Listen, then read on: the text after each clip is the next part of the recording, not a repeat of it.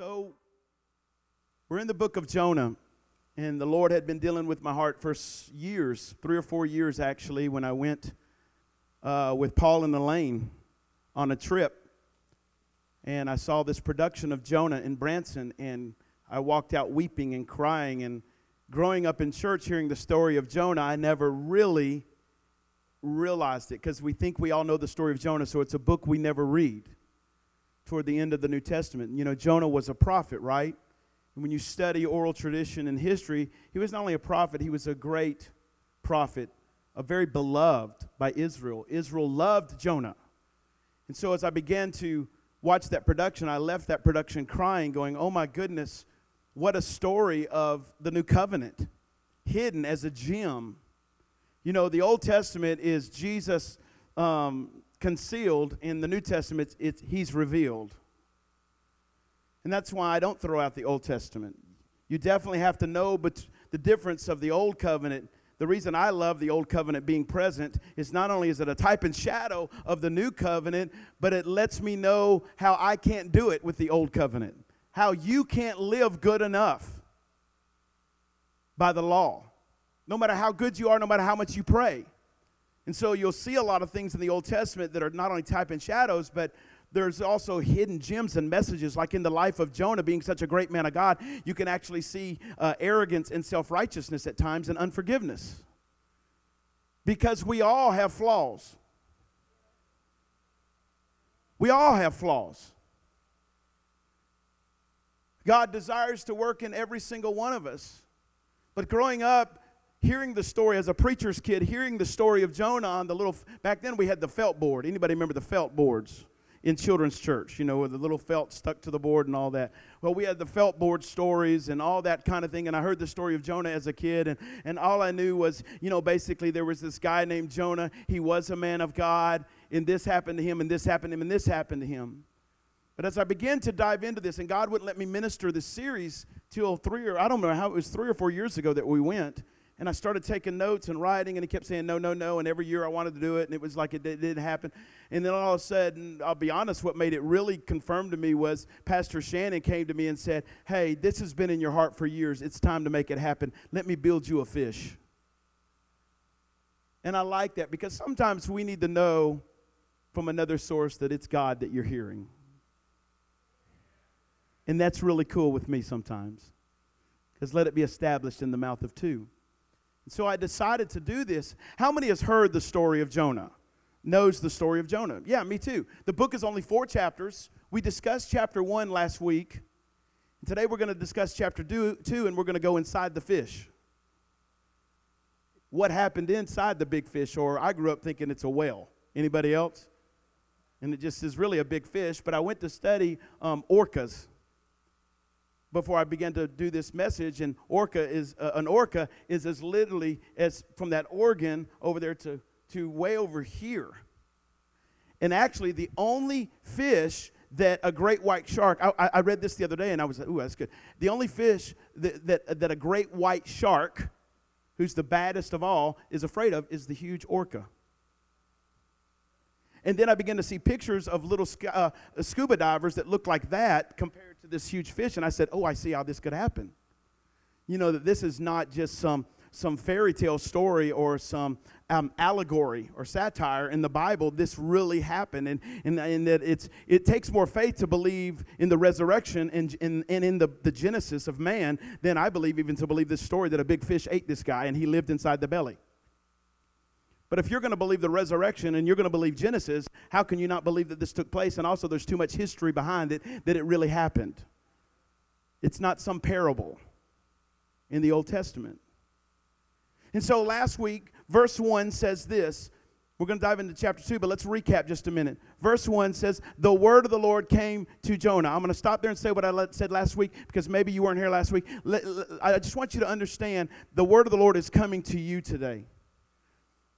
And I'm not being arrogant, I'm being Godfident. The word of God will find you even if it's in the belly of a whale. The word of God will find you in a drunken stupor. The word of God will find you smoking pot. The word of God will find you in the gutter. or on the golf course. And this word, as I was standing on today, I just want to say this too, and I'm talking to Scott. These next 4 weeks, and today's the second week, these next 4 weeks, and this sounds harsh, but it's not. These messages are not for the person beside you, it's for you. God doesn't need to give your husband a word. You need a word. And if you receive the word, he'll give your husband or your friend or people that you're thinking of during this message. If we're not careful, when we hear the word of the Lord, we'll start thinking of it's for somebody else. And then we'll even get up and tell the whole church something that was only meant for us. I've seen that happen in services when somebody prophesies that, ooh, they're messing up big time. This word was not for the church, it's for them. So you must understand the word of the Lord is coming to you. Tell somebody beside you, God's word's coming to you today. And I want you to receive it with joy because you're sitting here today. Now maybe you may be sitting in the belly of a whale right now and we can't see it, but you're here to hear God's word. And the word of the Lord came to Jonah, son of Amittai, which Amittai, his dad's name means truth, the son of truth. Comes to him and says, go to the great city of Nineveh and preach against it. Now, no, you got to understand, because you know the whole story. No, Jonah is getting excited about that. Like, ooh, yeah, I'm fixing to preach a hard word. Go and preach to this city called Nineveh because it's wickedness. And I explained it last week. The Assyrians, Nineveh is basically the city that God tells Jonah to go to. Nineveh is basically the capital of the Assyrians. It's a huge city, but here's the deal. It's a very, very wicked city against the Israelites, against Jonah. They would go into the Israelite cities to take it over and do horrendous, sick things to the men, the women, and the children. They would torture them. I explained all that last week, and I won't go into really bad stuff to the kids, really bad stuff to the women. To the men, they would behead them and stack their heads up as trophies outside of the city, saying, now we, the Assyrians, have taken over the city. So when God tells Jonah to go to Nineveh, there's a lot behind it. Number one, has God ever told you to do something that you're afraid to do? You know why Jonah is afraid to do? Because the Assyrians hated Jonah. The Assyrians hated Israel. But the Israelites were afraid of them. They would, if an Assyrian got a hold of you, they would torture you and do sick things to you. They would burn your body all the way up to a certain point, but not to the point where you would die. Sick things. So you can see why God tells him, go to the city of Nineveh, for their wickedness has come up before me. God tells him to go. And Jonah says, no, I'm not going there. God tells Jonah, go east. He decides, no, I'm going west. There's no way I'm going to these Ninevites. I will go and tell anybody else about Jesus. I will go and bring the word of the Lord to anybody else, but not them. You know why? Because history tells us that many of Jonah's friends and family were killed by the very people God was telling him to go give a word to. And we know that the word that God is trying to speak through Jonah is a word of judgment, but filled with love.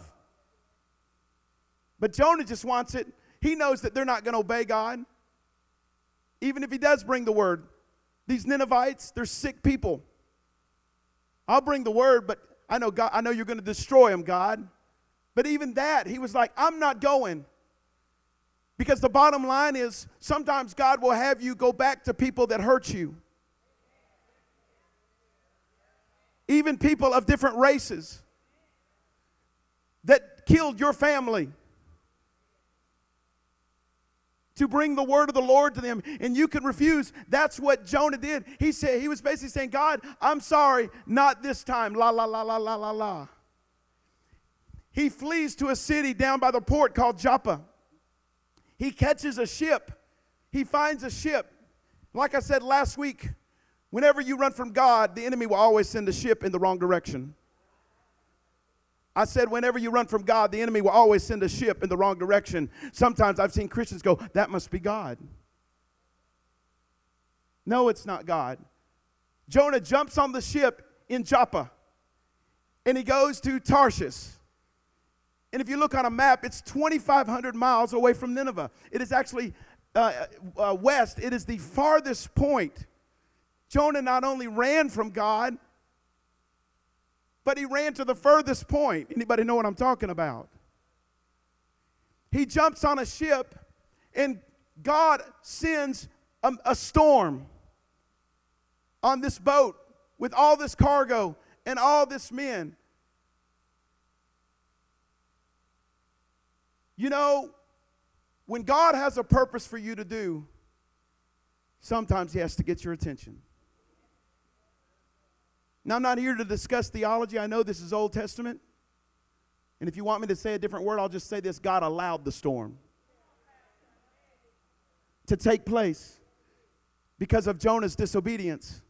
He's on his way to the farthest point. I'm not going to Nineveh. I'm sorry, I've obeyed you every time, but I'm not doing it this time. And how many knows partial obedience is not obedience? When God tells you to do something, it's all or nothing. Hops on the ship, this storm comes. Not just any storm. It's a massive hurricane storm that comes, and the ship, this huge cargo ship, begins to break apart. The captain goes down to the bottom of the ship because Jonah was down there sleeping. How many know sometimes when you're running from God, you go to the bottom? But can I tell you this? You can never run from God. Not because he's mad at you, he's mad about you. The storm is not God's retribution, it's God's restoration. The storm is not God's retribution, it's his restoration. It's God's love for you. It doesn't make sense. The storm comes, the ship begins to break apart. The captain goes, where's that dude that I think is a prophet? This man of God. Now, these are people that are not serving the God of Israel. He goes down, the captain goes to the bottom of the boat. Hey, man, you say you're a man of God. I need you to pray right now. And Jonah refuses to pray to the captain. Have you ever been afraid to pray because of the last thing he told you? I thought about that as I was writing this. Have you ever been afraid? It's like, have you ever stopped praying because you know what he's going to say? Like, I'm not praying about this new boyfriend. I'm not bringing him to church because I know what pastor's going to say too. How'd you meet him? On that interweb. ChristianMingle.com. And so this prayerless prophet is prayerless. He doesn't want to talk to God because he is a man of God. I'm a man of God. I've been to the place where God, I don't want to talk to you because I know what you're going to tell me to stink and do. I'm telling you, I've been there many times. I know that if I pray about it, what he's going to have me do. He's going to have me go forgive the Ninevites. So I'm not even going there. And don't nobody come up and give me a word. But how many knows the word of the Lord will find you? God's word is coming to you these next 3 weeks. God's word will find where you are. The storm keeps going, and all of a sudden, it's so bad that all of a sudden the crew goes down to Jonah, and it's so bad that Jonah finally fesses up. Jonah, the prophet, doesn't want to pray. He finally goes, guys, it's my fault. Just throw me overboard. This is all chapter 1. Throw me overboard. The guys on the ship have grown, obviously, to love Jonah because they say, no, we'll just start throwing cargo overboard. Can I tell you that your disobedience sometimes will cost their family what's valuable? Because everything else that's valuable will start being destroyed in the life of your family when what needs to happen is repentance. It got real quiet all of a sudden in the house of God. Your family, your wife, your husband will start throwing out the wrong thing. Come on, it's a strong word. Somebody say, this word's for me. It's not for your husband, your wife, your friend, mom, and them. This word's for Scott. I can't bring you this word without God talking to me big time, personally. So they start throwing all the cargo over, and nothing worked. It got worse. Because how many knows that's what will happen? And then you're like, man, now I've lost all this. It's still going. What seems to be the problem? They had no choice. Chapter 1, it says, they said, but bro, we don't have no choice. You going. 1, 2, shoo. And they threw him overboard. In verse 17 of chapter 1, that concludes chapter 1, says that this huge fish came to swallow Jonah, and Jonah was in the belly of the fish for 3 days and 3 nights, which is very symbolic. I won't go there, of Jesus, and Jesus ascending to hell, especially when we begin to dig out chapter 2 and what took place. So today, this is where we pick up chapter 2. If you have your Bibles, turn to Jonah chapter 2 or your smartphone or whatever. And what's cool about, what is it? I think it's, 10 or 11 verses in chapter 2 is we find Jonah, so he's been swallowed by the whale, and he's now inside the fish. And chapter 2 is basically his prayer while he's up in the fish. This is actually really cool to me as I begin to think about this. It tells us a little bit, it gives us insight what's going on inside of the fish. Chapter 2, verse 1 says this: from inside of the fish, Jonah prayed. Stop. God says, I finally got your attention.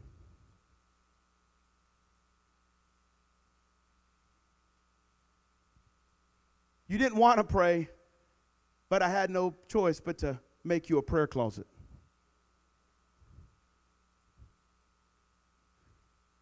I have no choice. Now listen to the love of God. Listen to the love. You see, the storm is not for retribution, it's for restoration. It's to bring you back from your sin. It's not to punish you for your sin. When God has a big purpose, please hear this word, because some of you are in the storm or in the belly right now. When God has a huge purpose for your life, and you're pushing against the goads, but His love and His purpose and destiny is greater than your emotions or even your disobedience, sometimes God will make you a prayer closet. Sometimes God will make you a prayer closet that you didn't ask for. You don't mind a prayer closet on Orange Beach, overlooking the ocean. I didn't say in the ocean. In the fish, at the belly. Started from the bottom.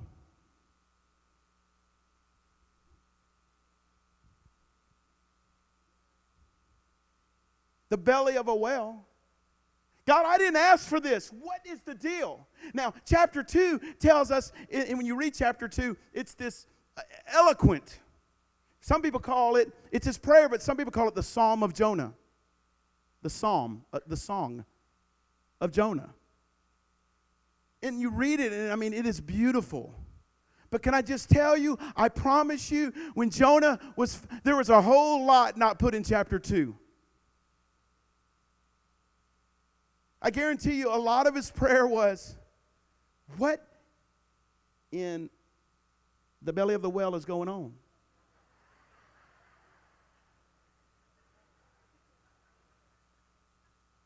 Y'all don't look churchy to me now. If you got ate by a fish, I promise you'll probably be saying some words. What is going on? Why am I here?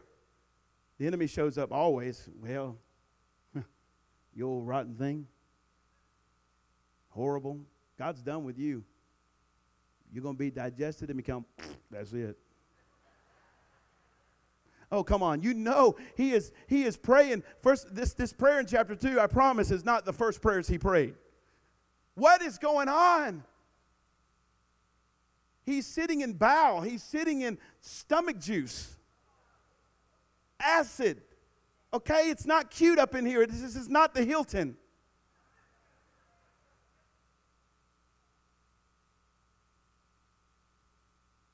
Then we have chapter 2. And trust me, he did not have a flashlight, a piece of paper, or a piece of parchment or something, and a pen writing chapter 2. In the well. No, what's happening is once this story ends, and we know how it ends, he comes out of the fish and he does what God tells him to do, but he begins to recount and write the prayer that he prayed while in there. And it's a very powerful prayer that I believe that not only prayed, but you can see a couple things in there for every person. Chapter 2, verse 1 says this. From the inside, he prayed to the Lord, his God. Next part. And he said, in my distress, I called on the Lord, and he answered me. Now stop. Most people do not realize the power of that statement.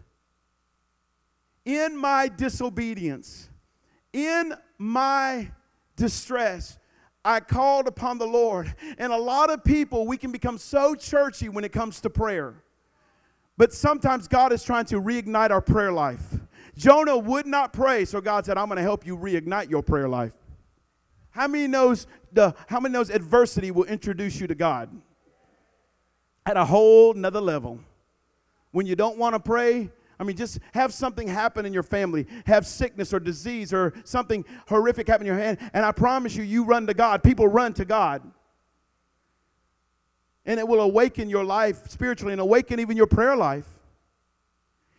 In his distress, he called on the Lord. And it says, he not only called him, but he didn't play silent. He answered me. But he called upon the great, almighty, omnipotent, powerful, who hung the moon and the stars, who named them, who named everything, who created everything around us, the universe, the galaxies. He called upon him and he answered him. Can I tell somebody, you're one prayer away from calling on God and he will answer you. In my distress, I called upon God. Jonah called on him and he basically said, forget you, God. I forgot you, God. And yet still in your mercy you answered me. This tells me that after we fail and disobey God, we can always call on him. And that God will answer you. Wow. I hear so many people complaining, believers complaining that things are so bad. I'm going through this and I'm going through that and I'm going through this and it's so really bad in my life right now. It's so bad that, I guess all I can do is really pray. That's an insult to God. All I can do now is pray? Like really? That's all you can do now? When that's the greatest thing you can do.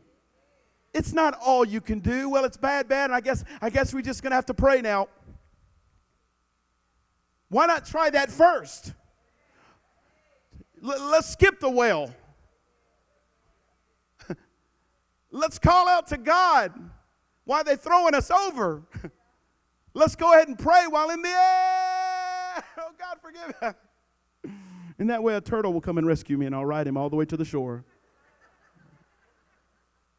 And he'll talk to me and say, the Lord has been pleased with you. But no, he didn't do that. He didn't repent. He waited till he got inside the fish, and God had to make him a prayer closet. All we can do is pray. Yes, it's the greatest thing. It's to call upon the Lord, and he will answer you in the middle of your distress. Hebrews 4:16 says, let us then approach God's throne of grace with confidence so that we may receive mercy and find grace to help us in our time of need, in our time of distress. It says that Jonah cried out to God in his distress. His distress. Everybody say Tara. Say Tara. That's the word in the Hebrew. And we know that the Hebrew words are not like English word. Hebrew words gives imagery. It gives pictures all the way from how people are named to the Hebrew language. Every word has many, many meanings to it. That's why you have to be careful when you study the Word of God.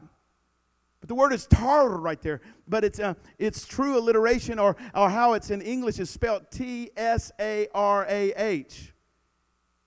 And it's pronounced Sarah. Anybody remember Abraham and Sarah? Anybody remember what happened to Sister Sarah? Finally, once they obeyed God and knew what God wanted to do. It's the word Sarah. In my Sarah. What's God saying? Because when you look it up in the Hebrew, it means this. I got to read this to you. This is a word that's used when a woman is giving birth. And it means to travail of childbirth. Or it means the distress of labor or the pain of labor, the pain of childbirth. You see, he's inside the belly of this fish and he's using a pregnancy word.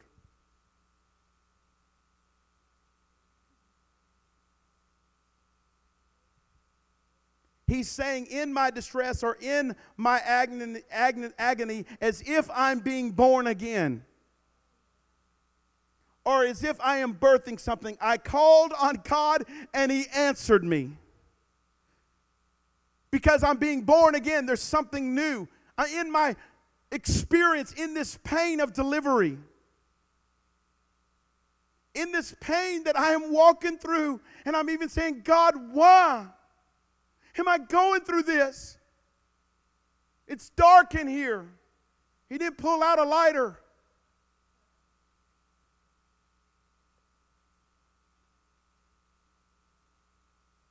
He prayed in the dark to the light. This pain, that I'm going through, this distress that feels like labor pains, is birthing something in me. It's birthing something. And God, you spoke in the middle of my labor time. He goes on to say, from deep in the realm of the dead. Look at this. Look. In the deep of the realm of the dead, I called for help, and you listened to my cry. It says, from the deep of the realm of the dead, and the word dead is Sheol. S-H-E-O-L. Sheol. Anybody know what that is? Somebody say that word. You're allowed to cuss one time. In the middle of deep hell, I called on God and I cried and He spoke to me and He answered me from the middle of the depth of when I felt like I'm walking through literal hell. Anybody been there? In other words, He's saying from the point in which I was furthest from God, Tarshish, from the place where I was miserable and had no way to even help God out. I can't. You ever been in a place where I can't even contribute to God? There's no way to even contribute. From the place of hell where I was helpless and desperate and I was afraid and I was hurting, I'm in pain. While in hell, while I'm in the hell that I put myself in. Hit somebody and say, He's talking about you right now. Has anybody ever put yourself in hell? Okay, all right. I'm trying to help somebody right now.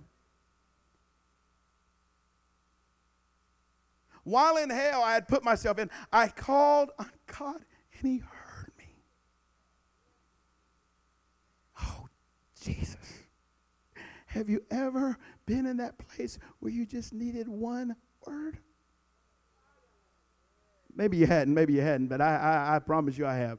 Well, I don't care if he speaks through a rock, through a cow, through a donkey, even the Ninevites. I'll take a word from the Ninevite right now. I don't care how he speaks, what he speaks through, but I need God. I need to know not only that it's some word, I got to believe that it came straight from you. While in the midst of the deepest agony of birthing pain, I cried to God in the middle of this place of hell in my life, and he answered me. I want to speak to somebody, because some of you are in the middle of what you would call Sheol or hell. Some of you would say, from the depths of my marriage in hell, I called on God. Come on, let's get real. There are a lot of marriages being destroyed. Let's get real. Let's take the mask off right now. Forget your Facebook post. There's a lot of people that's not the real them. From the depths of hell in my life, of the depths of Sheol in my heart, and everything on the outside seems so fine to everybody else, but inwardly I'm depressed, I'm suicidal, I'm hurting, I know I've walked in disobedience, I'm afraid, I have anxiety, and something's not right, and in the midst of it, I cried out to God, even on a Sunday during church before the preacher ever got through, and I said, God, help me. And he heard me. And he not only heard me, but he answered me. When I needed him most. And yet, yeah, devil, I deserved him the least. He was still there for me. Nah, take that, devil. See, I don't ignore the lies of the devil. I just come back at him. Sometimes I agree with him. Yeah, when I needed him most. And yeah, toxic thought, when I deserved him the least. He still came. In spite of what I'd put myself in. Some of y'all need to clap real hard on that one. He still came. God still showed up. Even though I didn't deserve it. Somebody say that's mercy. That's grace. He didn't give me what I deserve.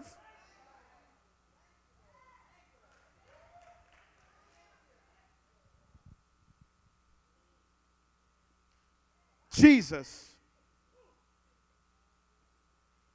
to Sarah, Tava, in my distress, in my pains of pregnancy, of hurt and pain, in the depths of Sheol, of hell. You can say it this way. I was as good as dead, but God in his mercy could cause me to have pains to Sarah that I might be born again.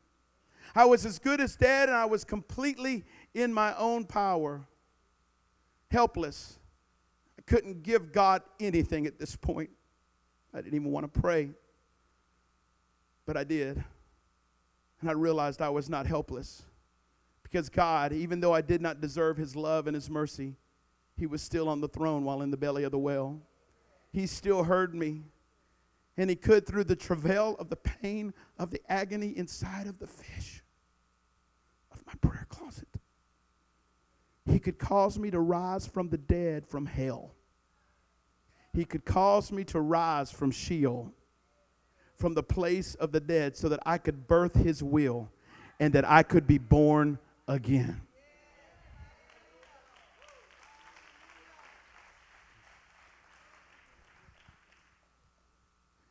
Think about it.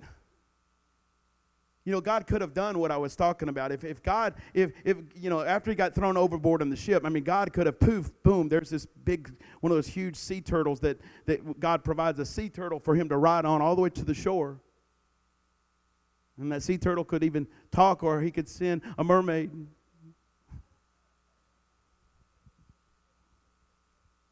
Something, but God didn't decide to do that, y'all. Even though Jonah finally said, hey, it's me, I've disobeyed God, throw me overboard. Because I don't believe that was repentance. I don't believe that was repentance. That's more victim. And there's a lot of people that go victim that sound repentant, but they're not. I'm going to leave that. Drop the mic on that one right there. Leave it right there. I don't want any more. I don't need counseling this week. God could have said, stopped it all. But he didn't do any of those things.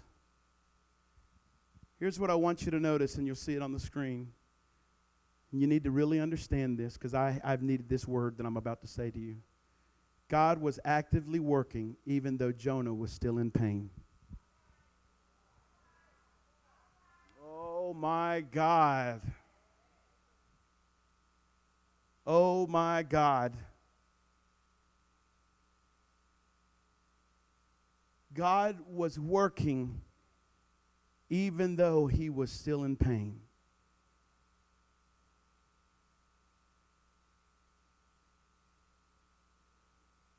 God says, Jonah, go. Jonah says no.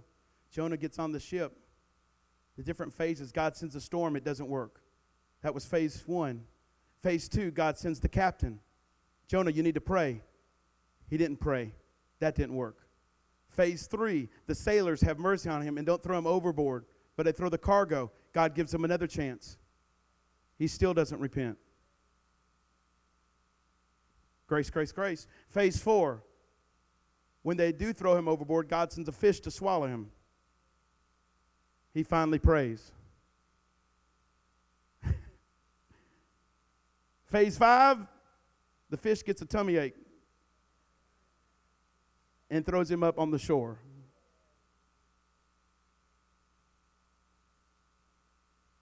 Man, you could see the grace and the mercy of God working the whole time. In the middle of your pain, please hear me, please hear me, please hear me. God is there and he's working. But you need to hear him. And can I tell somebody, you need to obey him. You don't need all these phases. Because I noticed every phase there was a loss.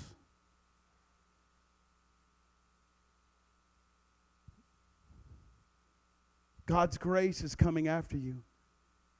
The well was God's closet of grace. It's God's closet of mercy. See, even in the middle of your pain, it's going to sound a little, I don't know the right word. It's faith, but it could sound a little psychotic. I don't know if that's the right word. Enjoy the journey.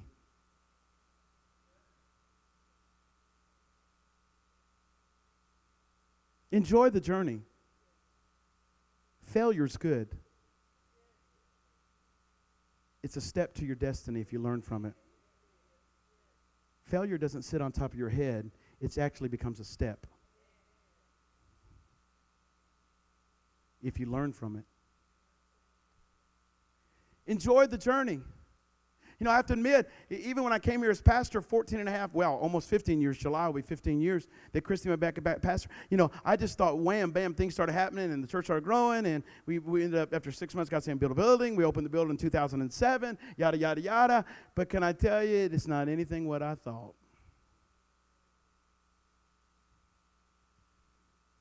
Ups, downs, mistakes.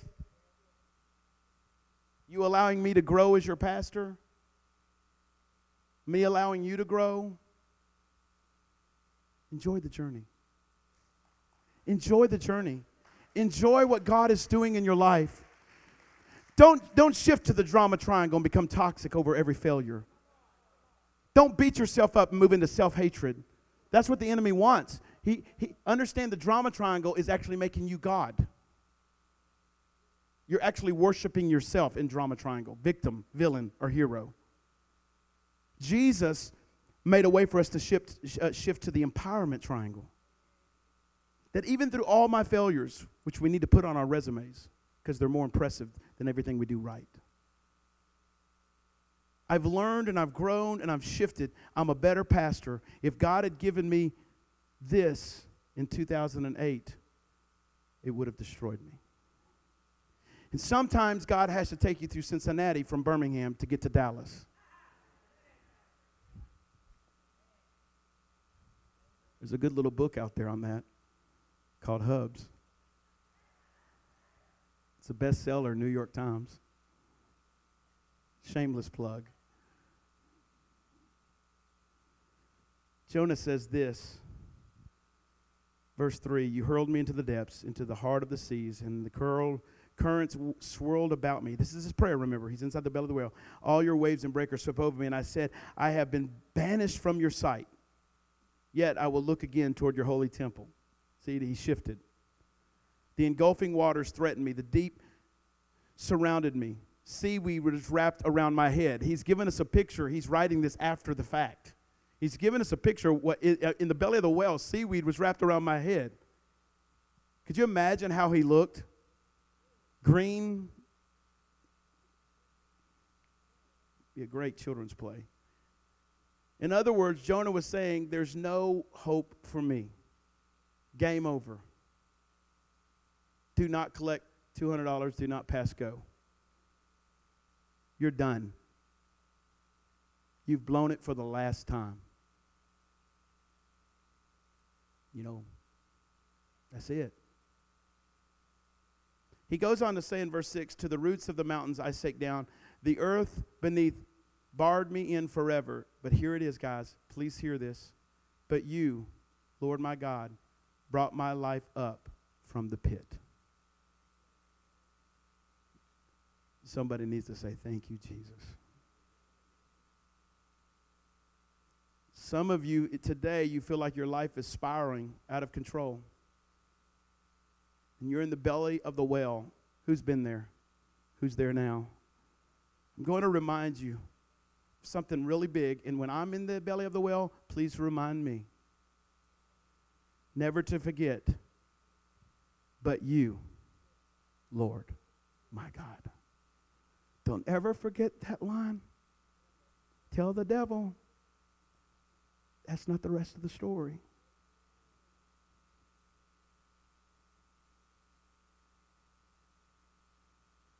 The belly of the whale is not my grave. It's my birthing place.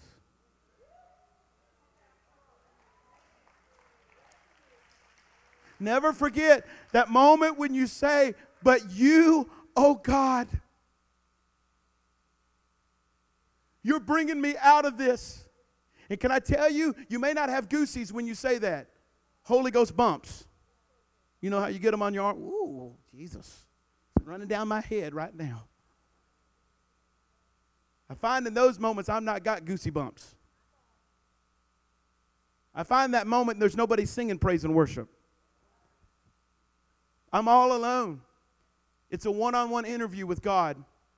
And God takes away all the distractions and all the things that we lean on so that we don't hear his voice. And sometimes even the preacher, praise and worship, and all these things distract us from truly coming to the place of hearing God. God has to take away the noise to that place where we say, God, you've got this. I don't feel like it.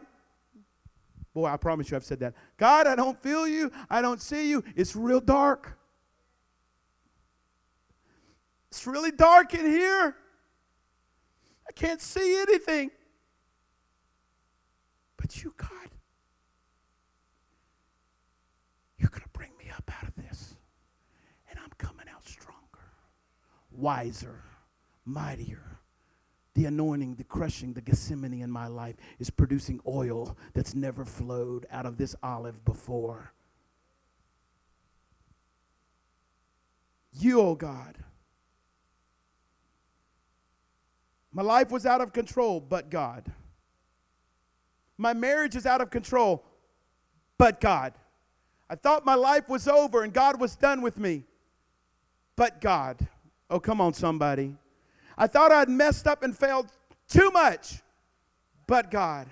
I failed over and over and over, and I did something really stupid, but God. But God.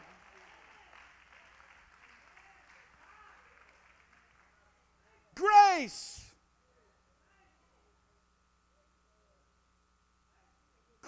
always has the final word. Woo! Don't ever forget but God moments, because you become prideful if you do. Don't ever forget where you come from, because you'll start looking down on people that they actually do what you used to do, but you forgot. You forgot your but God moment. You better remember your but God moment,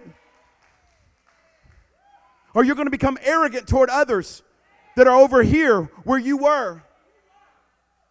You better show mercy, son, and grace, because it was shown to you. God could have exposed your rear end, but he decided to hide you in the belly of a whale, out in the depth of the sea, where nobody saw your mess. He decided to give you a prayer closet of grace, a prayer closet of mercy. He covered your sin. Woo! Come on! But God.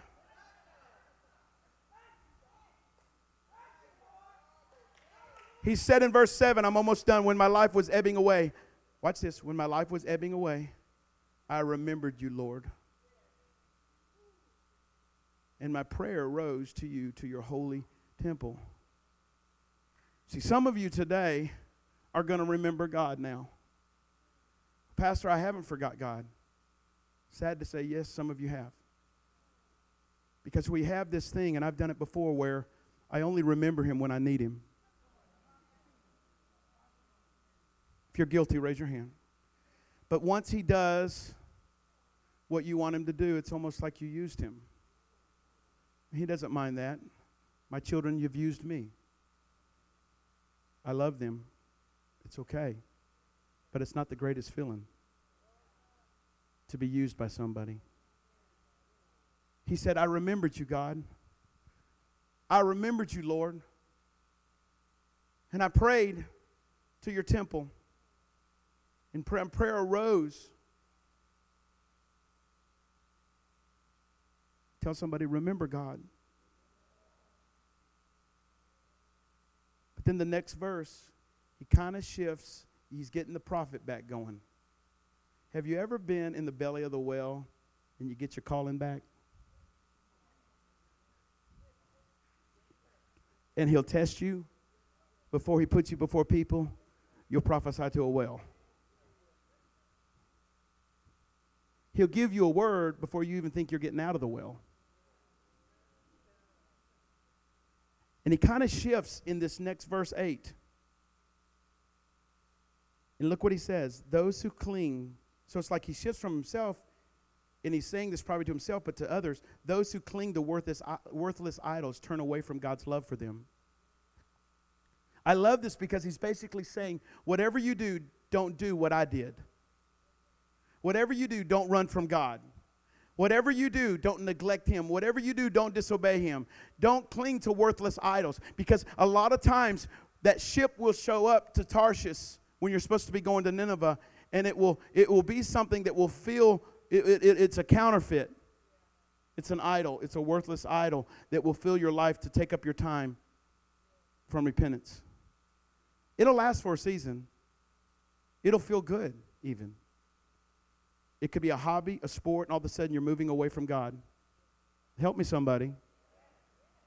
It's false. It's a setup. It's not from God. He says, turn away, or don't cling to worthless idols in your life. I don't know what the worthless idol is for your life. It could be your image. Do I look good? It could be some relationship. I like him. I'm not about to pray about it. I know he's not a believer, but I like him. And I believe in missionary dating. I know I'm not supposed to sleep with him, but I have needs too. Your idol could be materialism. It could be Alabama football, NFL football. I know people that get more excited about their football team than they do God. I know that's old style preaching, but there's actually truth in that. So don't come at me with that. Because wherever your passion is, you'll find your purpose. And I remember Alabama football being a god in my life. And when they lost, I got depressed. And the moment I got depressed, I knew it was an idol.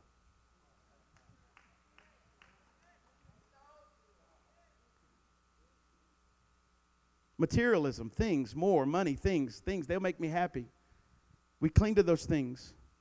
But do you understand it's a really bad trade to cling to those things, because when you're making an exchange, the verse says, look at it again, you're exchanging it actually for God's love and grace.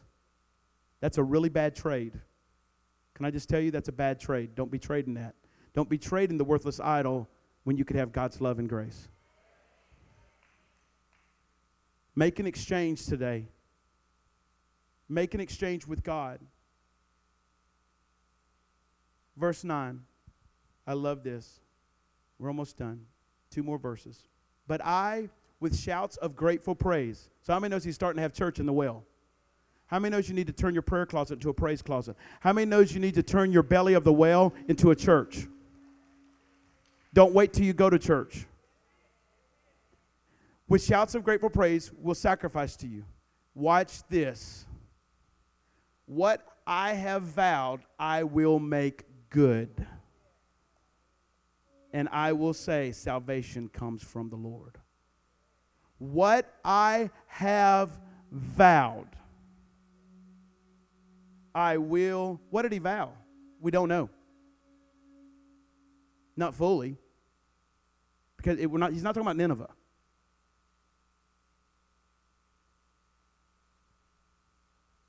Probably what he vows was, God, if you tell me to speak, I'll speak. If you tell me to go, I'll go. Whatever it is that you want me to do, whatever I vowed, I will do it. I will make good. Some of you, there's something that you're going to make good today. Come on, amen. There's something that you have vowed to God that you haven't made good.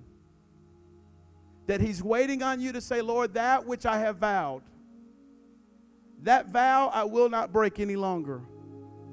That thing that you've put in my heart, I'm going to make it good. I'm going to do it. What I have vowed, I will make good. And I love verse 9 because he says salvation comes from the Lord. What a type and shadow of the New Testament. He didn't say it comes from an animal.